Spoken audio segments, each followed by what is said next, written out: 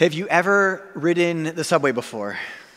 If you have, you know that when you go down the stairs underground to the subway station, you pay your fare, and you're standing on the platform waiting for the subway train to come.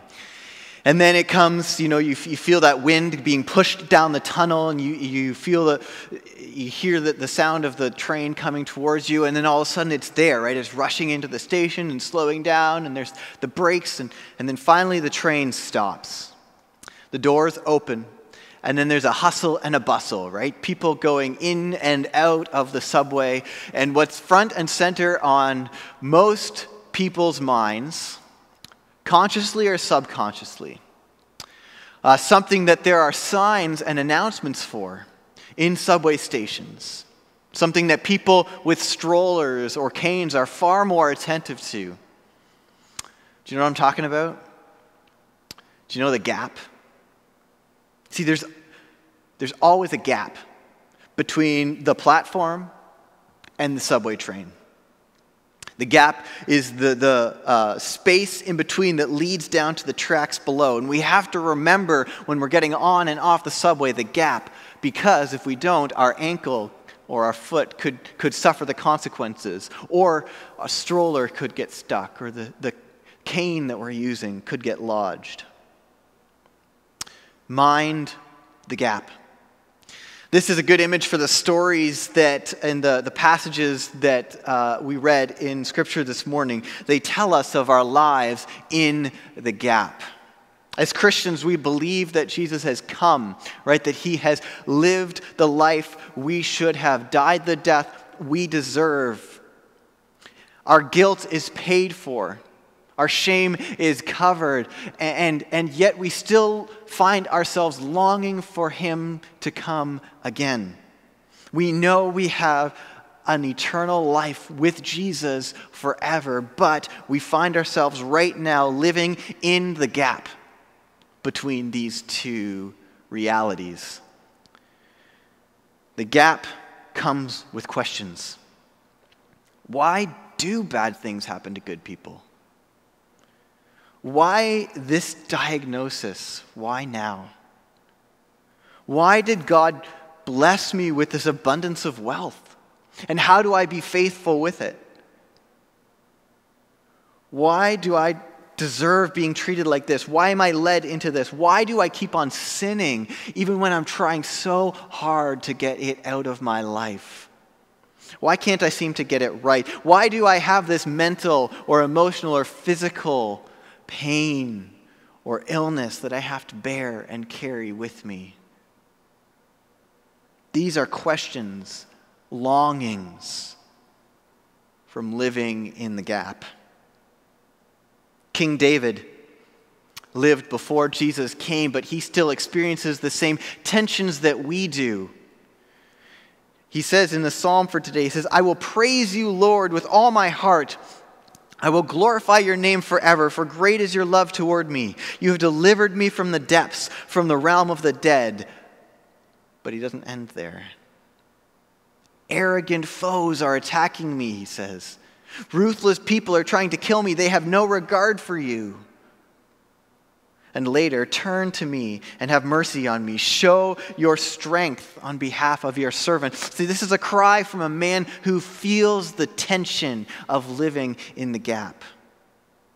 It's the tension that we feel today, too. Surprisingly, this is what Jesus' parable is all about. Jesus tells a story about a farmer who sows his seed. I like to think that the day that the farmer is sowing his seed is a sunny day. Right? Nobody likes to go farming in the rain. And so on a sunny day, the farmer goes out and sows good seed on the field. But when everyone was sleeping, an enemy sneaks in and plants weeds among the wheat. Bad seed among the good seed. Now, the weed that the enemy sows is actually a specific kind of weed.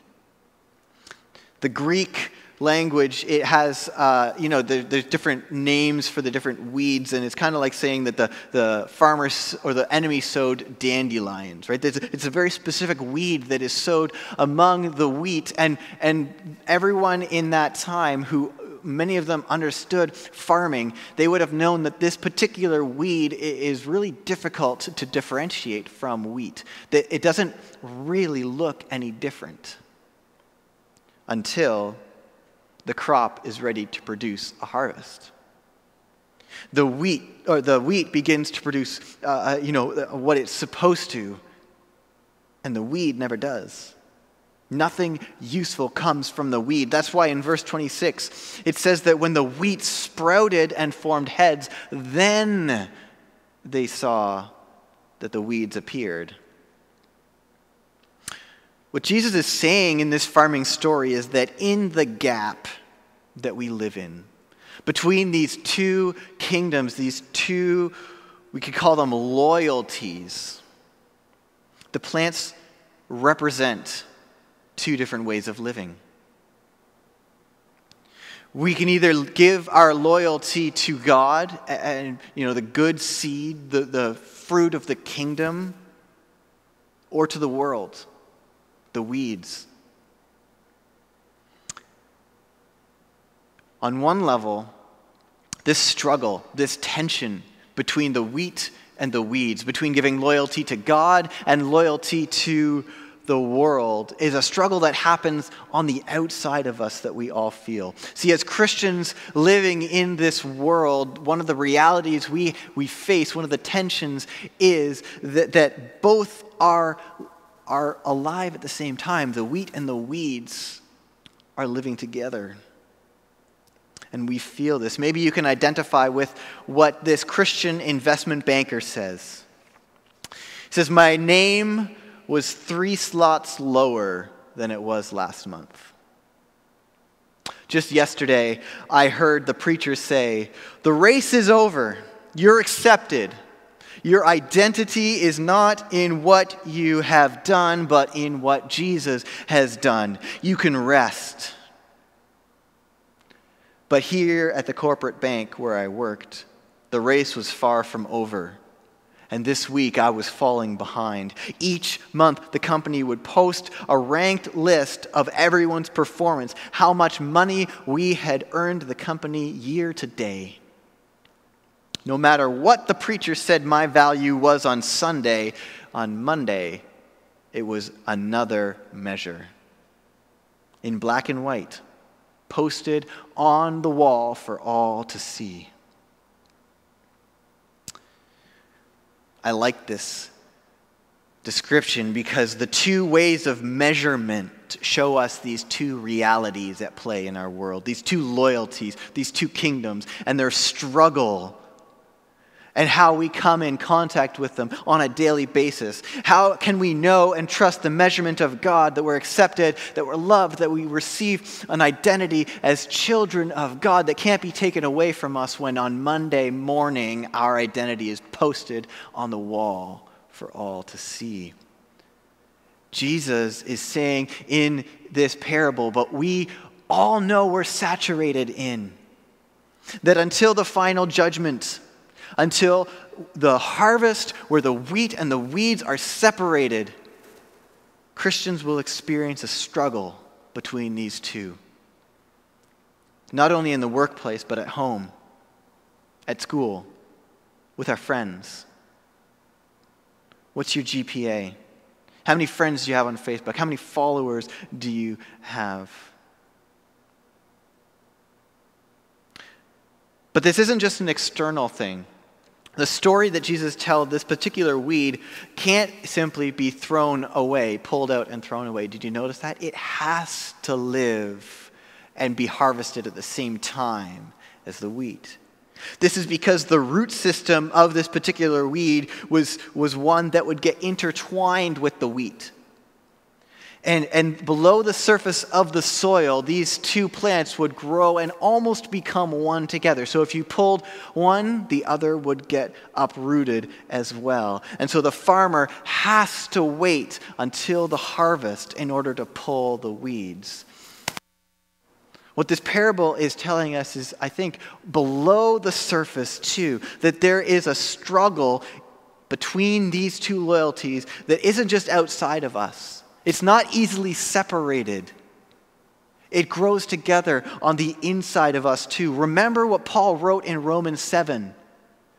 We looked at it a few weeks ago.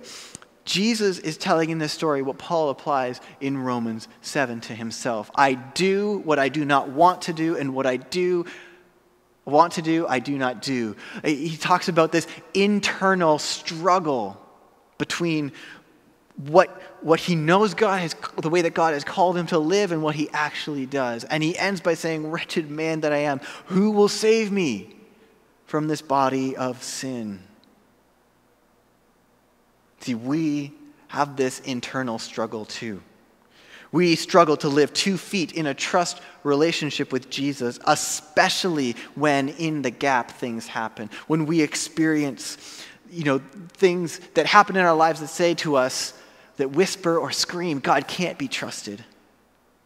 God has lost touch with your reality. We have to take things into our own hands because he isn't listening. Or we have a problem called sin, right? That time and time again, despite our best efforts, we can't seem to get it right.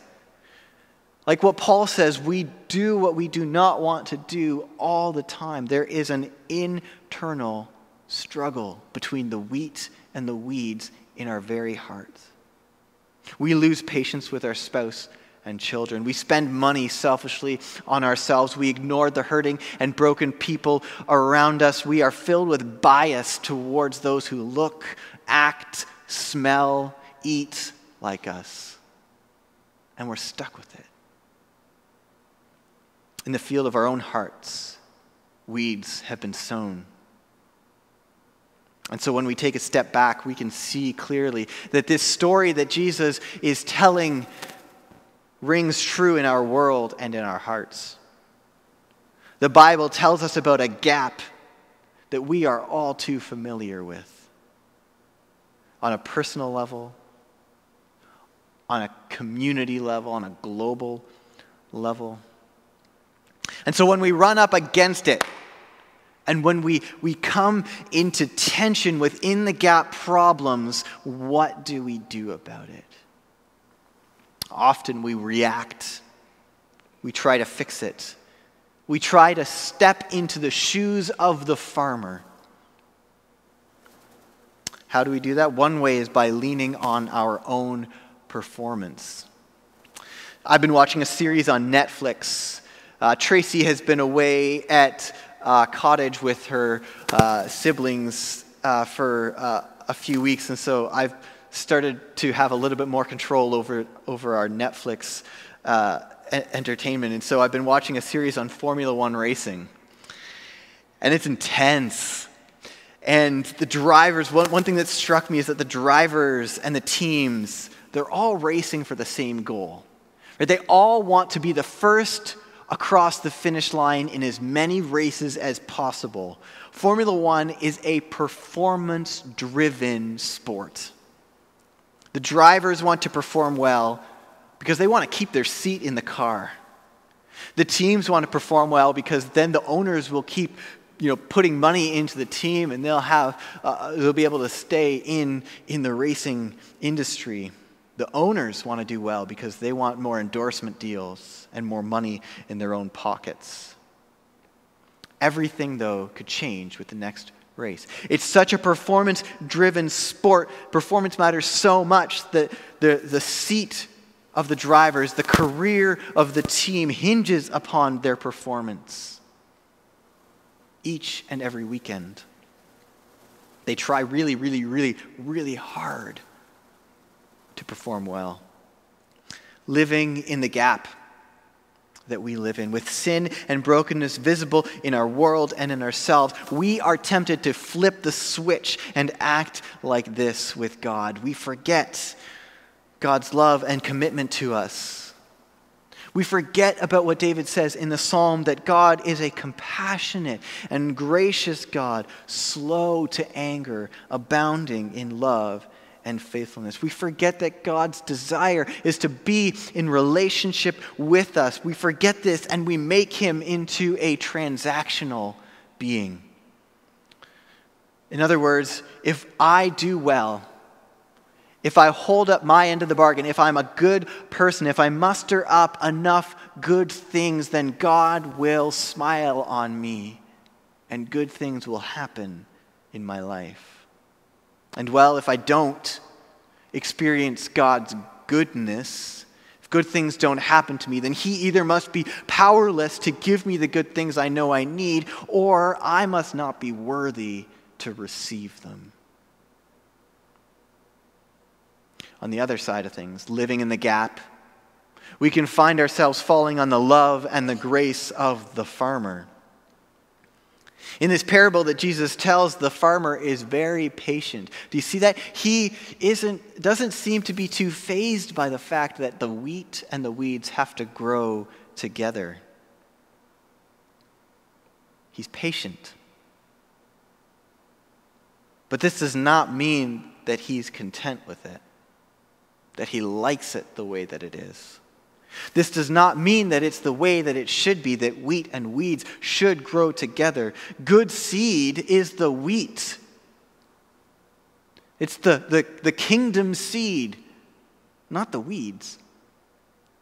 And we can be tempted to let our weeds hang around, to be complacent in our lives. Oh, it's not a big deal. We can live how we want to live because God is a God of grace. He's a patient farmer.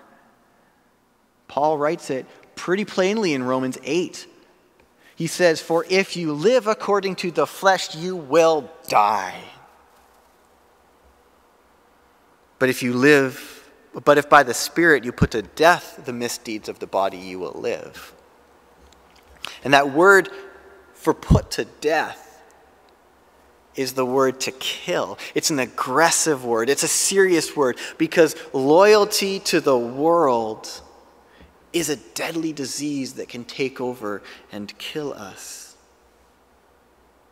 And so on the one hand, we can't perform our way out of being wheat and no weeds.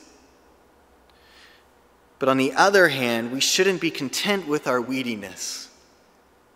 Because the way of the flesh or the way of the world only leads to death and suffering and pain and brokenness is not the way that God wants the world to go.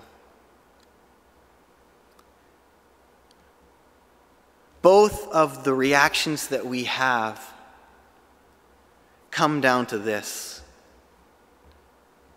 We don't know why God could allow the wheat and the weeds to grow together.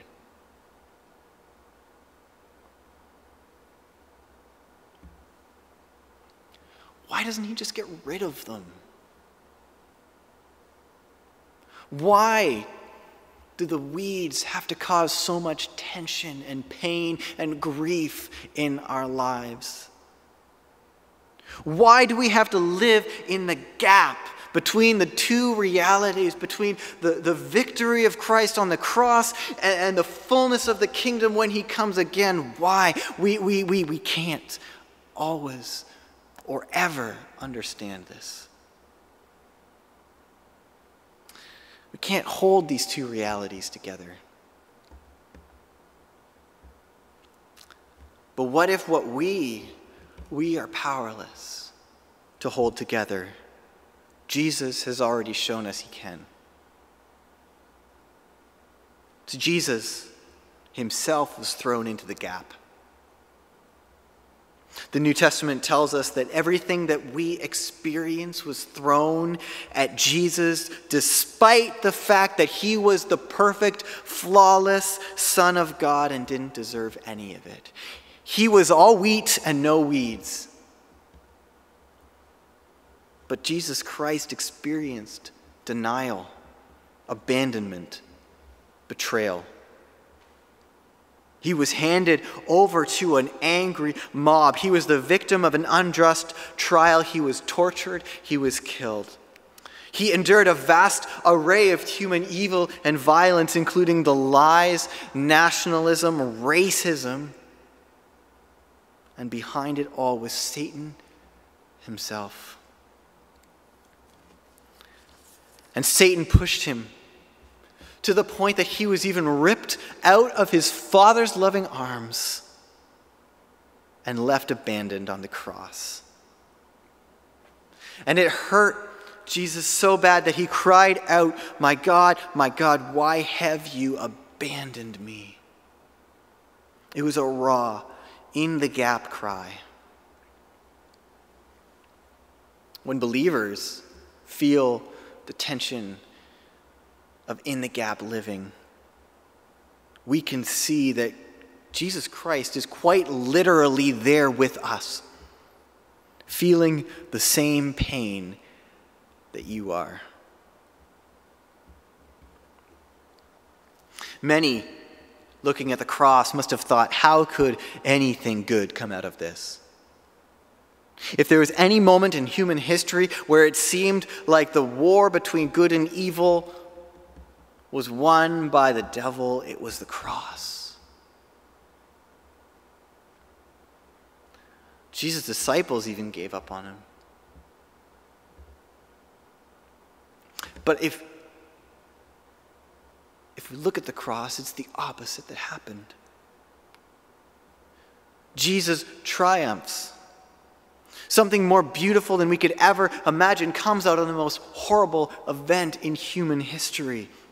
See, the cross is the statement of all statements that God can take evil and brokenness and suffering and pain and even death and redeem it somehow. This doesn't mean we understand it.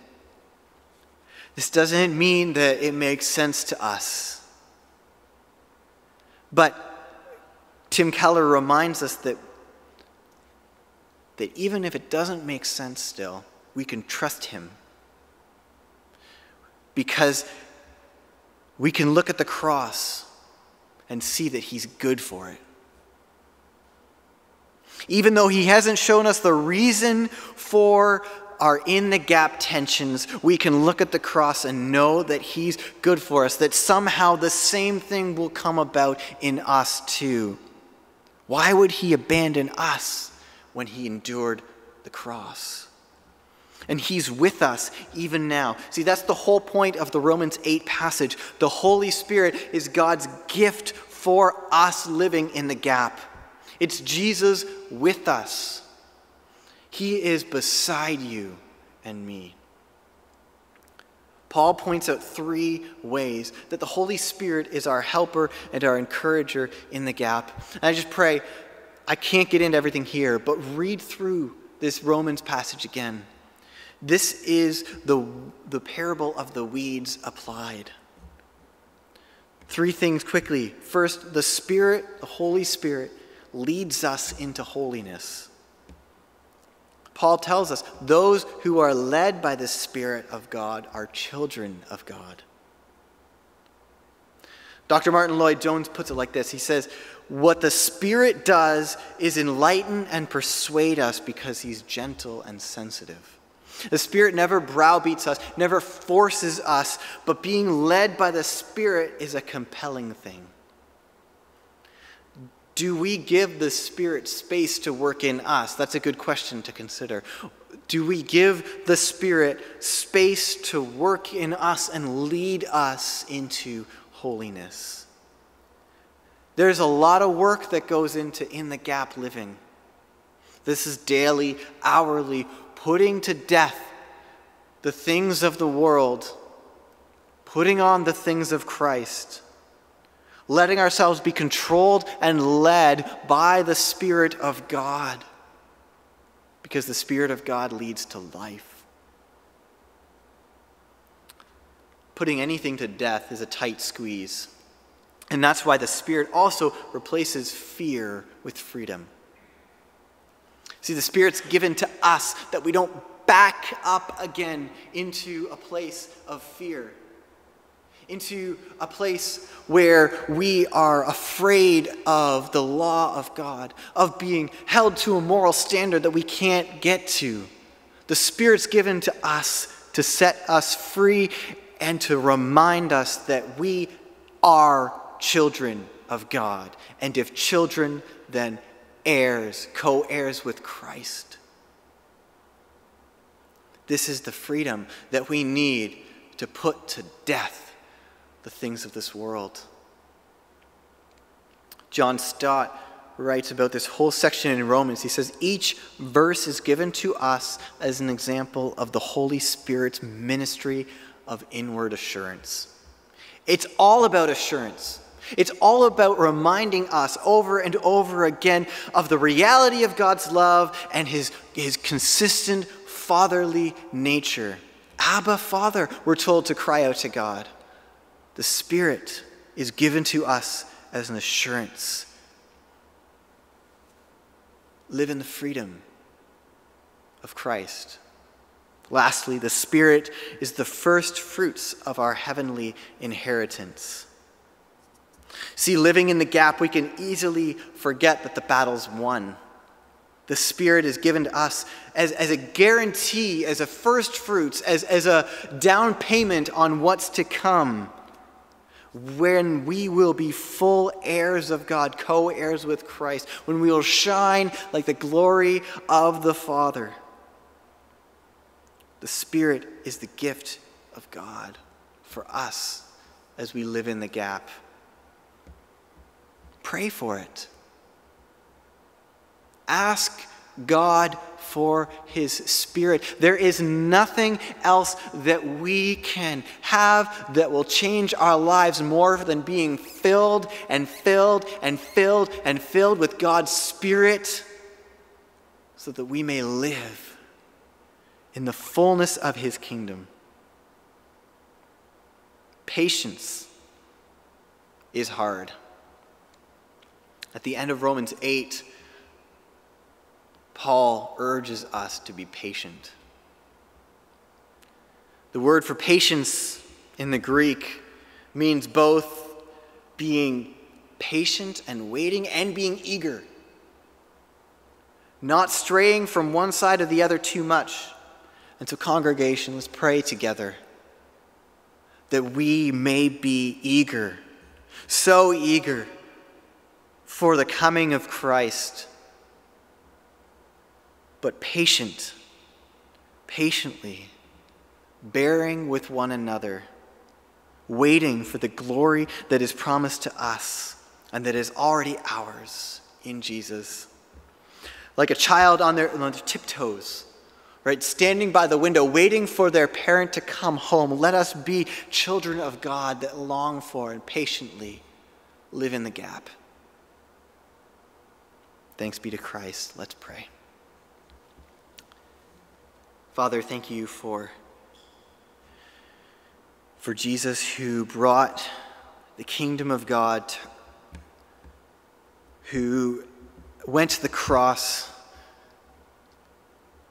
to make it possible for us to live in this kingdom here and now.